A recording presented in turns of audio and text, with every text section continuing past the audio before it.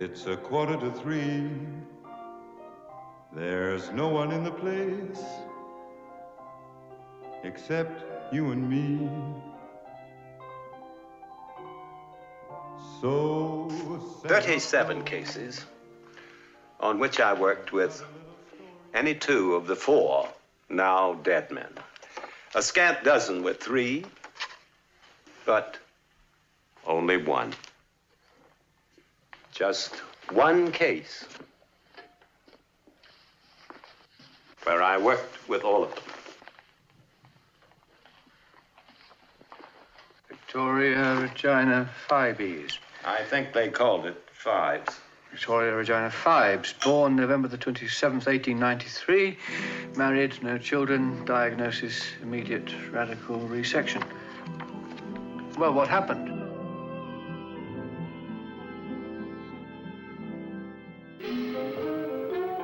They're under the goddamn ground. Tell them about the Twinkie. What about the Twinkie? They had 500 years of democracy and peace. And what did that produce? The cuckoo clock. $2 multi-pass. Multi-pass. You know this multi-pass. You're stupid minds. Stupid. I don't know whether I even want to go out with Jeff again. The High Court may well sentence you to torture. Can you play the piano? I can. And sing at the same time. Listen. Well, hello there. Welcome to Celluloid Days, a podcast of film and film history. My apologies for my long absence. It's been, 6-7 weeks since my last episode? Hey, what can I say? Between work, some freelance jobs, some family things that are going on, it just got too much and something I had to give, and, well, I put the podcast on hold. I don't like rushing episodes just for the sake of content, Anyway, hopefully if everything goes well, I'll be back until the end of the year. So, how have you been doing? Don't answer, I really can't hear you. So today I'm going to talk about the 1971 British dark comedy horror film, The Abominable Dr. Phibes. What is it you want? The skill of your hands, Doctor. This film is a masterpiece. Okay, not really a masterpiece, but it does have a special place in my heart. I have fond memories of me and my mother watching this together when I was a child, and even then laughing about how goofy it was. And it is goofy. For instance, we never see Vincent Price talking. We hear him, but we never see him speak, and I'll explain a bit about that later. The film is a very stylized dark comedy. I mean, it's almost as if the writers, James Whitten and William Goldstein, just wanted to see how bizarre, how twisted, how weird they could make it. Like I said, the film stars the one and only Mr. Vincent Price as Dr. Anton Phibes. My love, sweet queen and noble wife, I alone remain to bring delivery of your pain. I don't really need to talk about Price, do I? I mean, we all know his work. Is there anybody who doesn't like Vincent Price? I mean, the man took every part he played seriously, no matter how silly the film, such as The Tingler. He plays that part with every bit of intensity as he does in films such as Laura, The Ten Commandments, House of Wax, The Fly, or House on Haunted Hill. He always does his best, yet there's something about his acting. Like sometimes you expect him to wink at the camera or something. Of course, he never does. He's a professional, and he would never do such a thing. Hey, did I ever tell you I once met his daughter, Victoria? Anyway, this might be one of my favorite Price pictures. And I know what you're saying. Come on, Jeff, really? Better than Dr. Bigfoot and the Bikini Machine? Yeah. And let's not forget Egghead in the 1960s Batman series. And do you also know what we want in exchange for the dear Commissioner's life? I'm exhausted. Olga, you exquisite, diabolical genius. Anyway, the original script for the film was written by James Whitten and William Goldstein. The thing about these two, they have almost no other writing credits. Goldstein's only other writing credit was The Amazing Dobermans in 1976.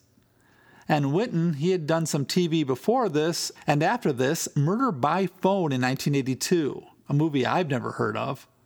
How could these two write such a classic film and never write again? I don't even think they wrote the sequel. Maybe it was because their script was rewritten by the director, and from what I understand, he changed it quite a bit. It was directed by English film director, screenwriter, and production designer Robert Fuest. Robert lived from 1927 to 2012. He began his career as a set designer for British TV and became a director during his work on the series The Avengers.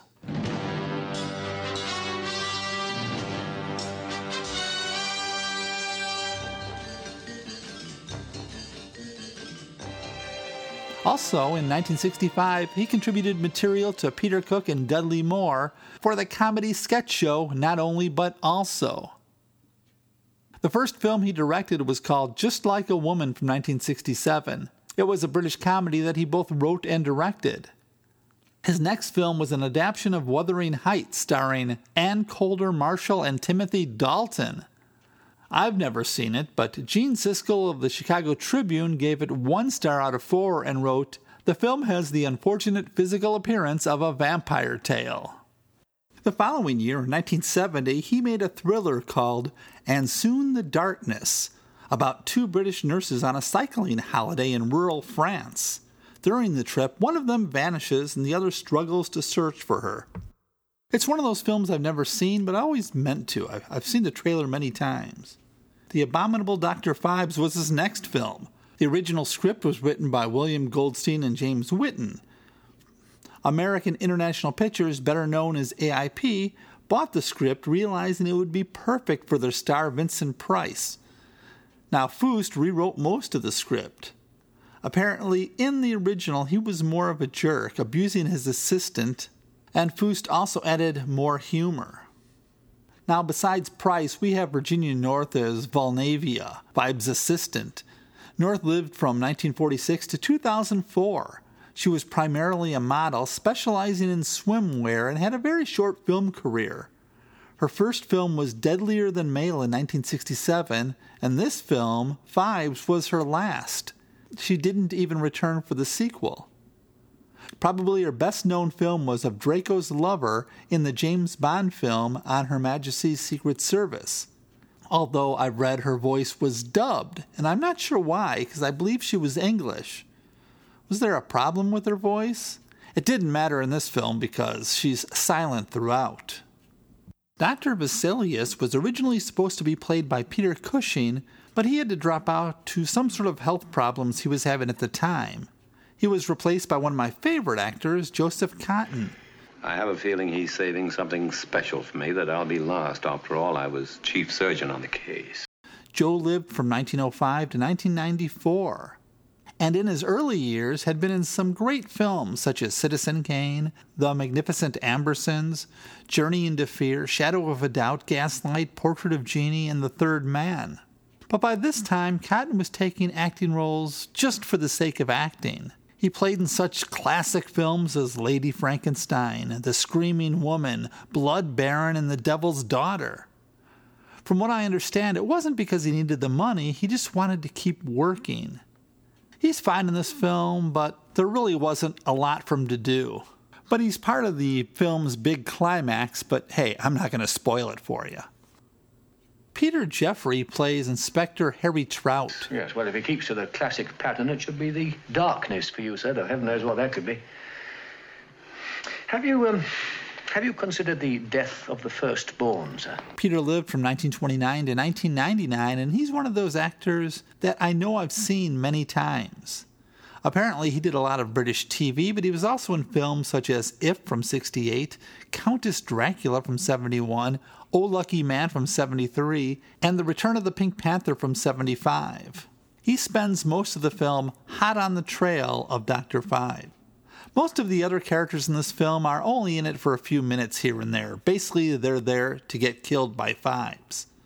The only victim I really want to talk about is English actor and comedian Thomas Terry Horror Stevens, better known as Terry Thomas. Yes? What's this? Well, it's Oh, I see what you mean. Oh, yes. It's a new thing on the market. It keeps out drafts. Terry was on this earth from 1911 to 1990. and I think I know him best from It's a Mad, Mad, Mad, Mad World from 1963 and How to Murder Your Wife from 1965. I might be wrong about this, but I think Thomas usually plays the same basic character in every film he was in, at least the ones I've seen, but then again, I haven't seen a lot of the films he was in, so I could totally be off there. He plays Dr. Longstreet, a man who watches dirty movies, or at least what was considered dirty movies back in the 1920s, on an old movie projector. Dr. Longstreet, we are naughty, aren't we? We haven't touched our supper, have we? He's doing this one day when Dr. Phibes and Volnavia show up, and they begin to drain his blood and watch him die. One more actor I would like to talk about is Caroline Munro. You might remember Caroline from such films as Dracula AD from 1972, At Earth's Core from 1976, The Spy Who Loved Me from 1977, and of course Star Crash from 1978. However, in this film, she plays Phibes' wife, Victoria Regina Phibes, who's already dead when the film begins. For most of the film, we only see her in a black and white picture that Phibes is constantly looking at, and at the very end, we see her corpse, basically. This was quite a few years before her career really took off, and I believe she was more known as this beautiful model. Now, quickly, I'll talk about the plot of this film. It takes place in the 1920s, and we quickly find out that Phibes blames a group of doctors for his wife's death, and now he's killing them off one by one. If you say they all died mysteriously, I'll bloody kill you. Phibes was believed to have been killed in a car accident years earlier after hearing about his wife's death, but it turns out that those ashes in his tomb aren't his, and he's still alive, although horribly disfigured. Now Phibes goes around with the help of Volnavia, finding the most impractical ways to seek vengeance on those he hates. For instance, Phibes is in the ceiling of a bedroom of a female doctor while she sleeps. Using a long tube, he slowly pours green goo all over her face. Next, he sets a bunch of crickets free in the room, and apparently, whatever this goo is, these insects like to eat it. But unfortunately, they eat her face at the same time. It's all because Phibes is basing his kills on the 10 plagues of Egypt from the Old Testament. Part of the Cotten. The what, sir? The Cotten. The 10 curses visited upon the pharaohs before Exodus. I see. Well, what form would the curses take, sir? Oh, such as the curse of boils, of bats. Frogs? Frogs, yes. And the curse of blood. I see, sir, yes. Now, I'm not an expert on the Old Testament, but I've read that the filmmakers took some liberty with the actual 10 plagues. Oh, and we never do find out why the beautiful Volnavia lives with him and helps him out. That's a mystery for the ages. Now Phibes, like I said, he was injured and his face was horribly mutilated. His real face looks sort of like a skeleton or Phantom of the Opera thing, I don't know, but he can't use his mouth. So to talk, he plugs his head into an old Victrola record player. I am giving your son the same chance that my wife had. You need not be alarmed. He has already been anesthetized. And to eat, well, he can't use his mouth, obviously, so he eats out of the back of his neck. Unfortunately, we never get to see how this works. He looks like Vincent Price because he wears a mask over his head. He also has a mechanical musical band. It's called Dr. Phibes' Clockwork Wizards, and it's sort of like something you'd see at Chuck E. Cheese.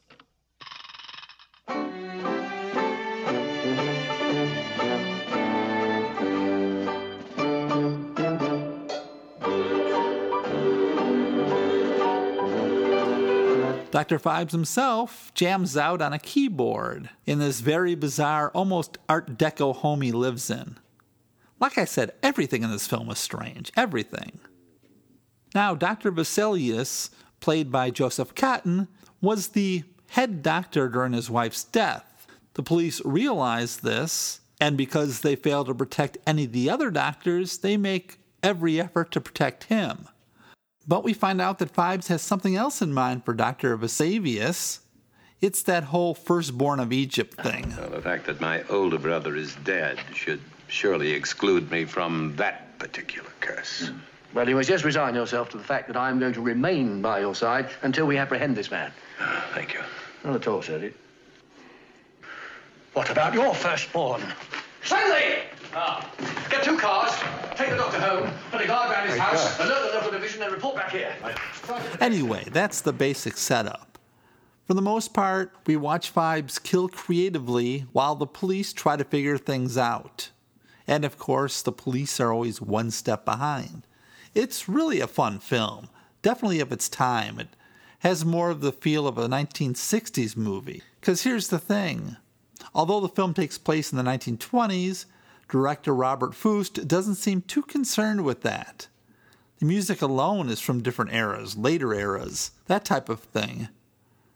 And I'm sure some of the props and everything are from different time periods, though I don't know for sure. Trust me on this one. If you watch it, don't concern yourself about how overly elaborate or implausible the kills are, or how things just don't make a lot of sense. Just, sit back and enjoy the ride. You might have a good time.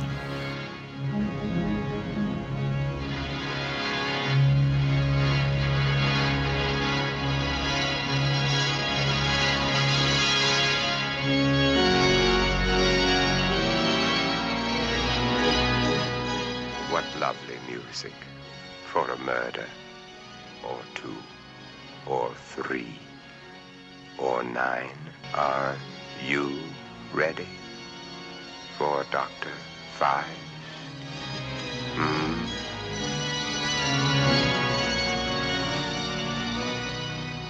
Probably the most terrifying motion picture you'll ever see. If I had to pick a favorite scene, it would probably be during the kill at a costume party.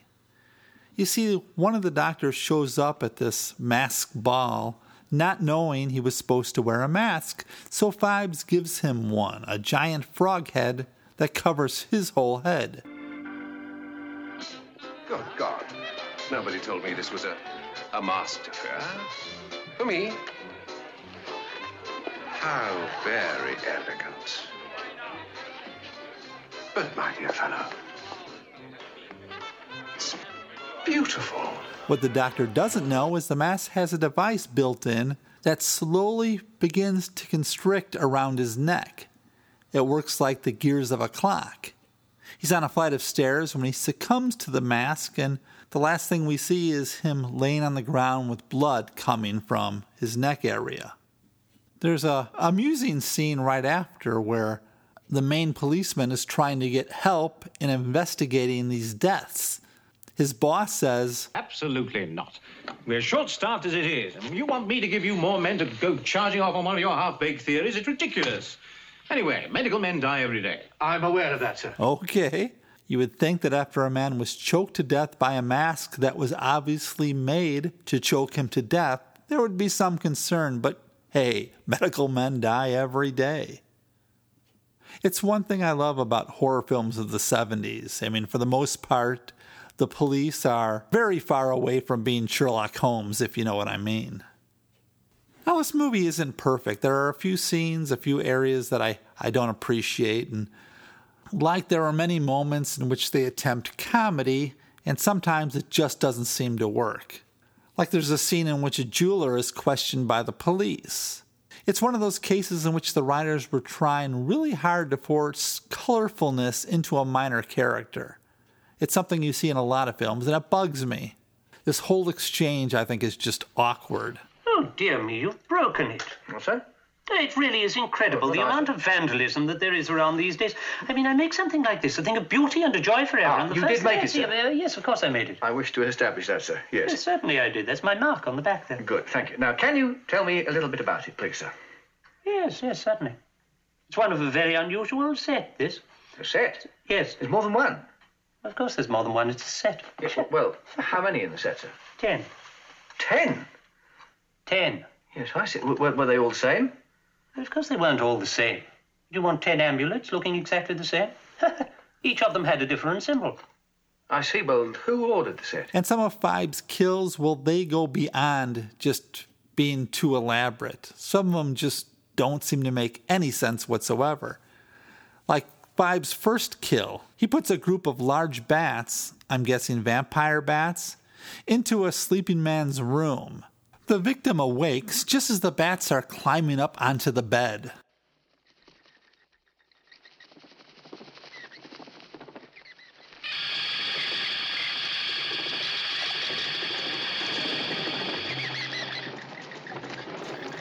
They find him the next morning with his face all chewed apart, still in his bed. And I'm like thinking, okay, if I'm laying in bed and I see bats coming at me, and I'm not even sure if they would actually do that, but if they were coming at me, I'd jump up out of bed, run out the door, and close it. Anyway, for some reason, this guy decided just to stay in bed and let the bats chew his face. I don't know. But like I said, all in all, I enjoyed this film, and I wondered, does everybody enjoy this film? So I'll turn to the IMDb user reviews and see what some of the reviewers thought of this film. Naltamari10 gave it 10 out of 10 stars, and he or she wrote, "A masterpiece. Calling this horror does not make it justice. I wouldn't call it a movie either, but film. It's pure art.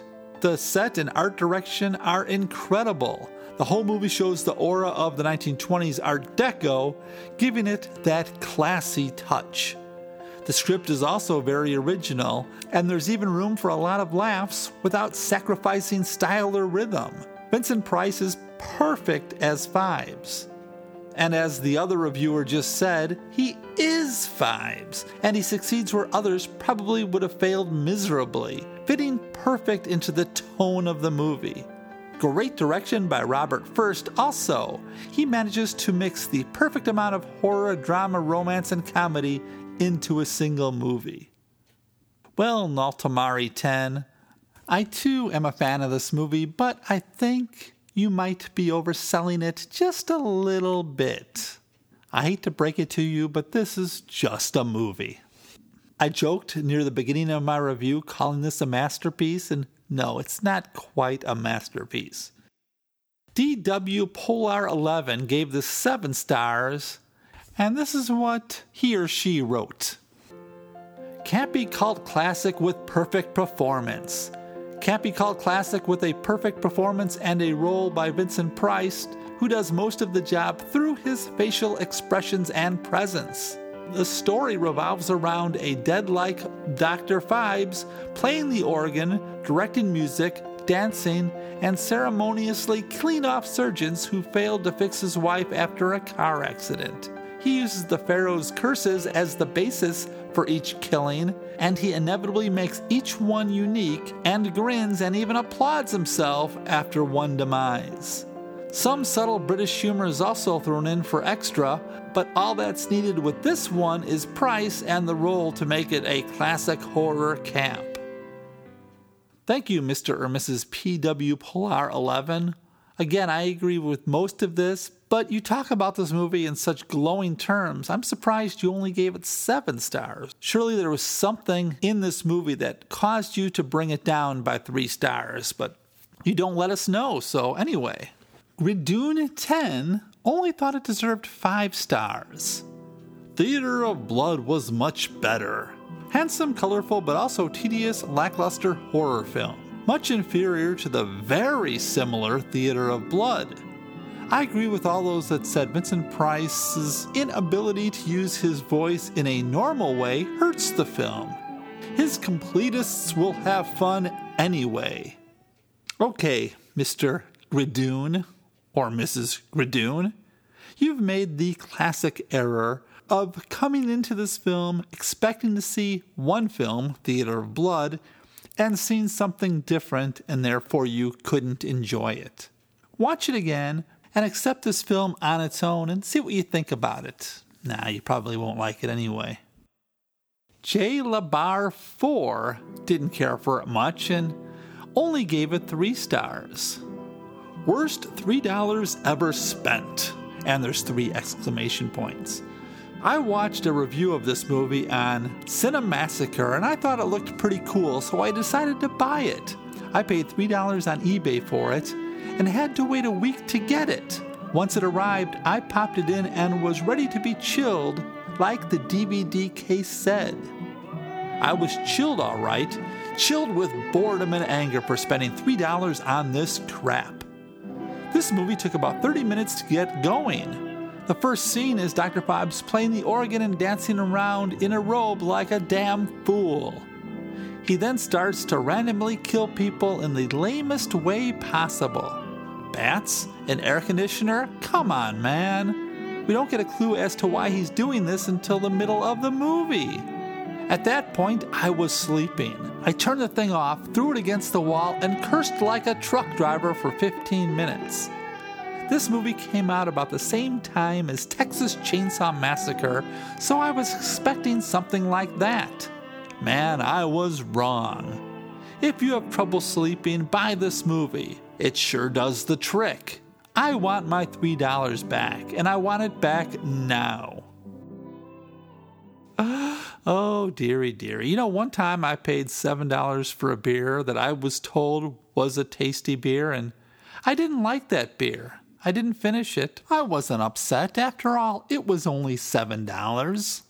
I might be wrong here, but if you go into violent tantrums and start breaking things and cursing over $3, you might want to seek professional help. I'm just saying. By the way, Dr. Phibes' first kill happens like 5 minutes into the movie, so saying it took 30 minutes to get going, I don't know what film you watched, but it wasn't the same one I watched.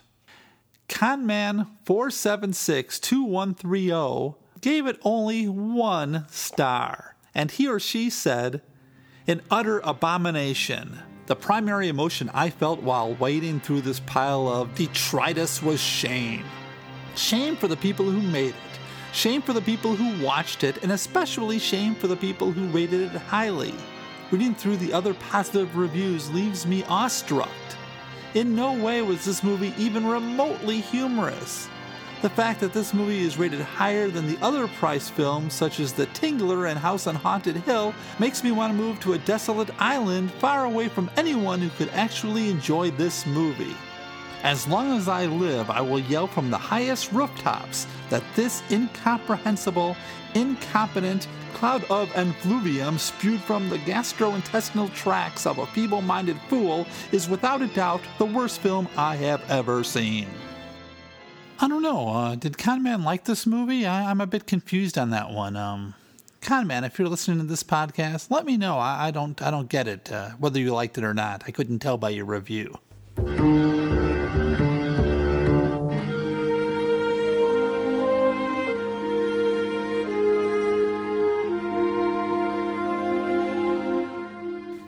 The incidental music for Dr. Phibes was composed by Basil Kirshen. Basil lived from 1927 to 2005 and was an English drummer and composer who did a lot of experimental electronic music. I can't really say a lot about the incidental music. I mean, it was there, and I guess it was okay. It really didn't make an impression on me one way or the other. It's the use of other tunes I thought was interesting. You hear music like War of the Priests by Felix Mendelssohn, which Phibes plays on the organ at the beginning,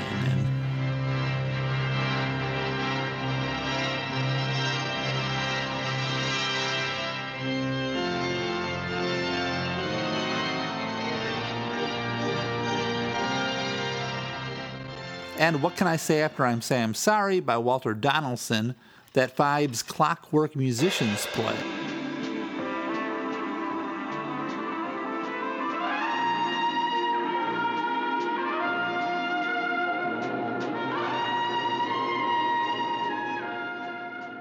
Now, director Robert Fuest didn't concern himself with music from the actual time period.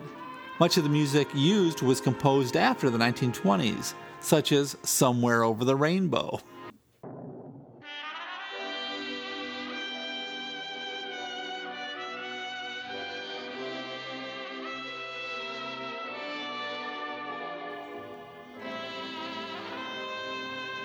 The film was very successful, and quickly a sequel was put into place. It was called Dr. Phibes Rises Again, and even a third film was planned called The Brides of Dr. Phibes, but that was never made.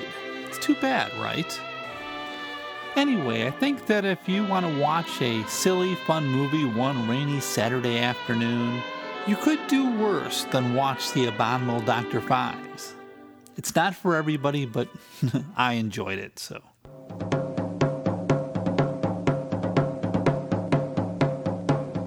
Všechno se nám kazí na tom světě. Co všechno?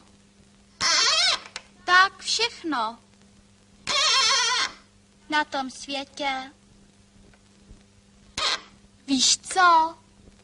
Když se všechno kazí, tak budeme kažené i my. Správně. Vadí. Nevadí.